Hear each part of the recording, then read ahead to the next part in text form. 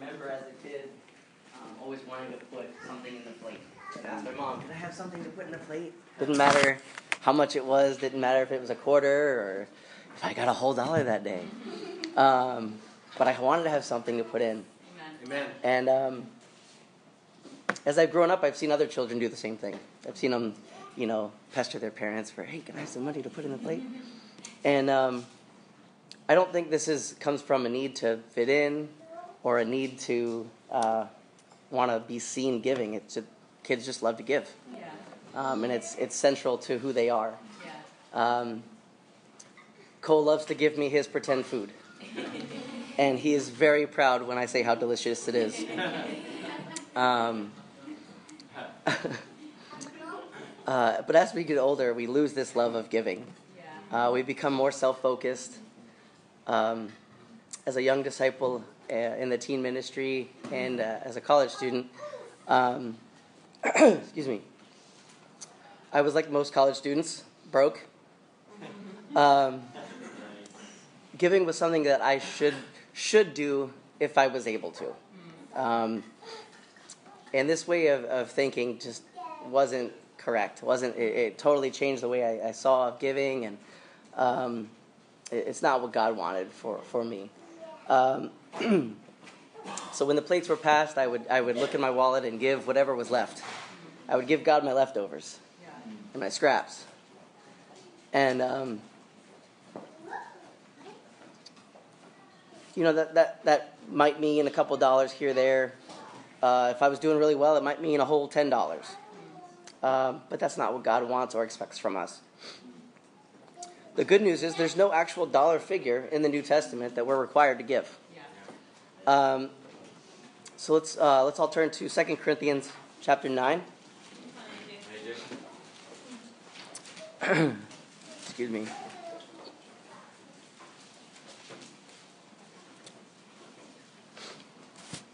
In verses 6 through 7, the Bible reads, "Remember this, whoever sows sparingly will also reap sparingly, and whoever sows generously will also reap generously.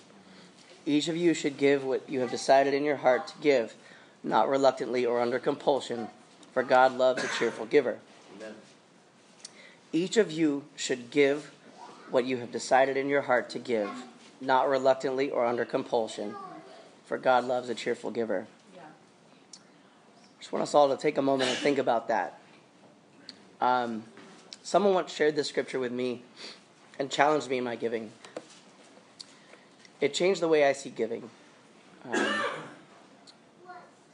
Do I want to give my very best to God, or do I want to give my leftovers and my scraps? This scripture talks about deciding ahead of time, excuse me, not just checking our wallets on Sunday. Yeah. To decide ahead of time what we should give and to do it cheerfully. Amen. In my college days, I would misuse this scripture and say, well, I'm not cheerful about giving, so I'm just not going to give. That's not the intent either here. We're not cheerful.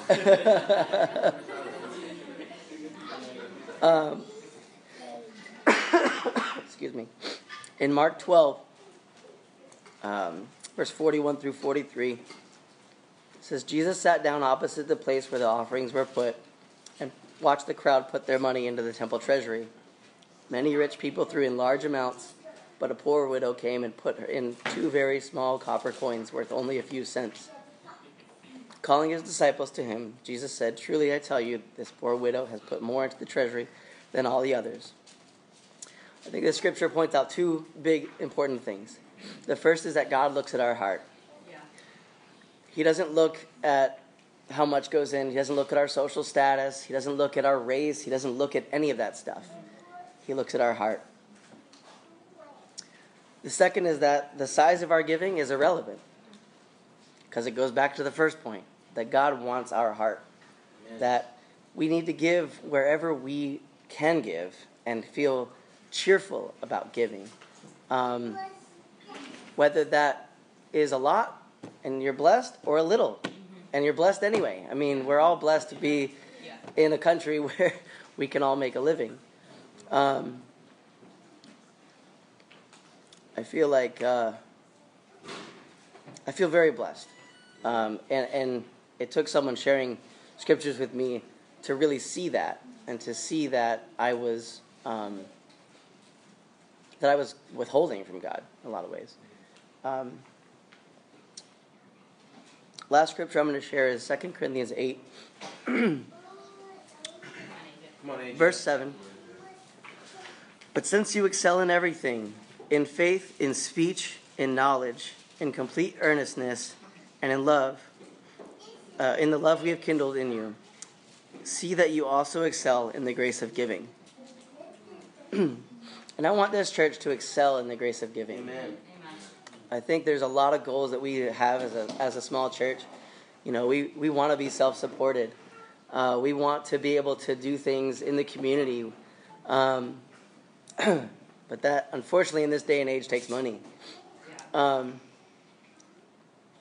know that we've all heard about tithing and giving a tenth from the Old Testament.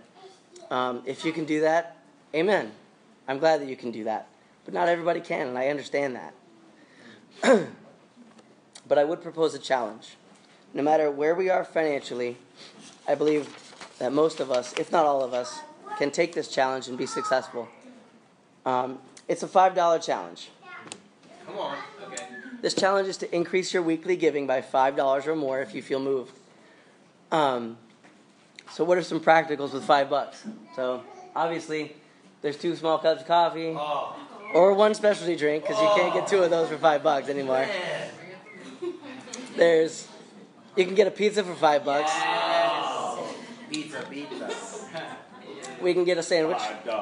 Except it's not a $5 foot long anymore, let's be real. Or you can get an emoji pillow.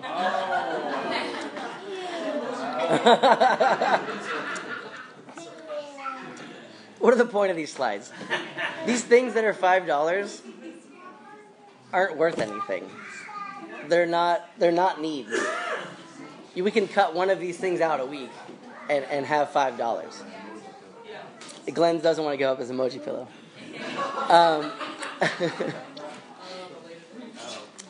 But what can God do with $5? Wow. If only 50 members increase their giving by $5, that's $250 per week, $1,000 per month, $13,000 per year when you multiply it by 52 weeks, plus an additional $2,500 in special missions contribution. This is $15,500 per year, closer to our goal of being self-supported. This is a lot of money for just each of us giving $5. This money goes to further the gospel here in Maine, using it for facility costs, budget outreach, budget for outreach activities, and most of all, this money is used to save souls. At this time, if you've been baptized in Maine in the past 7 years, please stand up. 7.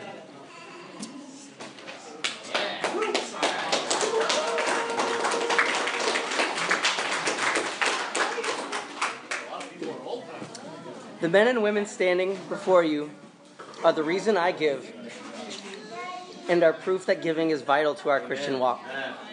Let's pray. Dear God, thank you so much for this congregation, this body of believers, this family. God, we pray that you would bless our offerings, that you would bless our ability to give, and just help grow our faith in our ability to give. And God, ultimately, giving helps our souls and helps our hearts, because we're able to let go of our earthly belongings and give them to you. God, we love you and thank you for all this in your Son Jesus' name. Amen. Amen.